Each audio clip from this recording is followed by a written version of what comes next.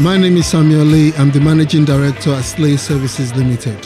Thank you for joining us. Expand on that a little bit then. Tell us what you do. So I'm a financial coach. I sit down with families, helping them to become debt-free, financially independent. Oh, okay. But I'm also a mental health first aid trainer. So I go into companies and I train their staff to recognize the signs and symptoms of mental health issues in the workplace. But my first instinct is to think, well, they're quite different. I'm going to guess that you're going to tell me actually there's some crossover between those two, because when we talk about financial matters, it's normally a cause of stress for people, Definitely, isn't it? Yes. Now I know a lot of people who do financial advice for people who own their own businesses. You're probably the first person that I've talked to who talks about doing that in terms of with families, so in a more kind of domestic setting. Yes. So just explain a little bit more about how that works then. At what point does someone bring you in and kind of get your help?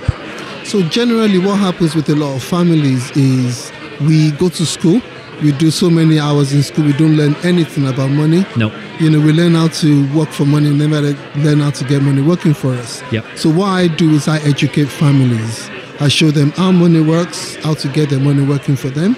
And then I give them a plan by taking all their information down. And the information that shows them, if you keep doing this, you're going to be debt-free 20 years from now. Brilliant. If you do this, you'll be debt-free in 10 years. Changing the way you make your payments, reducing the stress. Yeah. Planning, education is the key.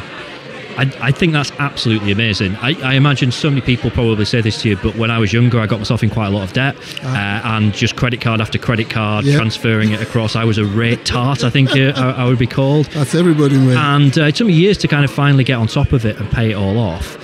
And if someone was around that had said, look, I'll sit down with you and just figure out a plan, we can do this in the next 2 years, and you can see there's an end point in sight, that's right, the whole thing just becomes so much more manageable. So I think what you're doing is absolutely brilliant and fantastic, and you're right that there isn't much education that's given. Such a practical thing.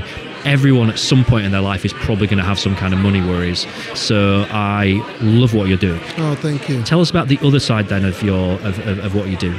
So the mental health first aid, most companies will have a physical first aider, but never a mental health first aider. Okay. So I go into companies, I train their staff how to recognize the simple symptoms in the workplace of all types of mental health issues. Brilliant. The biggest challenge is people don't know how to listen, they don't know how to approach, they don't know what to say, how to say it. So I teach them how to recognize those signs, how to approach the person, how to listen to that person, how to signpost that person, and generally just help them as first aiders. I think you're my favourite ever podcast guest, because that again is just such valuable work. We heard a lot through COVID about mental health crisis and kind of the difficulties that were caused by that. What kind of you seeing at the moment? What's that situation like in terms of are we seeing real problems? Massive problems. I think before COVID, it was 1 in 4 of us here would have a mental health challenge in a given year. I think now it's probably closer to 1 in 3, right? If not 1 in 2.5. A lot of people are going through the tough times. People that did not have any mental health issues or challenges, they're now scared of going out, scared of going to the shops. So it has risen, but I'm so happy we're talking about it more now. More people are addressing it.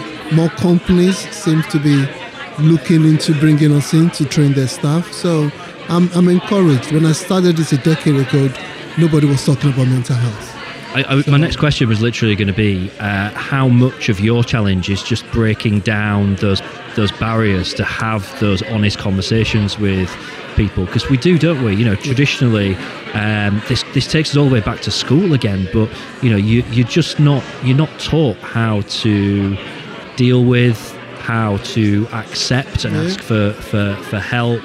Guys particularly are bad with it, aren't they? Men don't cry apparently.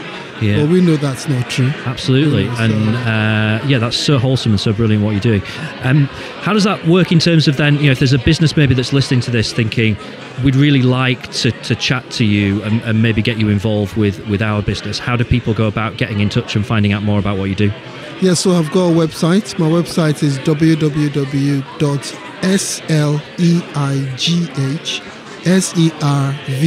services.co.uk. Brilliant. So that's sleighservices.co.uk. Brilliant. My phone number 07939 564 998. Happy to have a chat, see what they need, see where they want to take this, and then I'm happy to help them and support their staff. That's amazing. Love what you're doing. Thanks ever so much for your time today. It's been a real pleasure chatting to you. It's been a pleasure, mate. Thank you so much.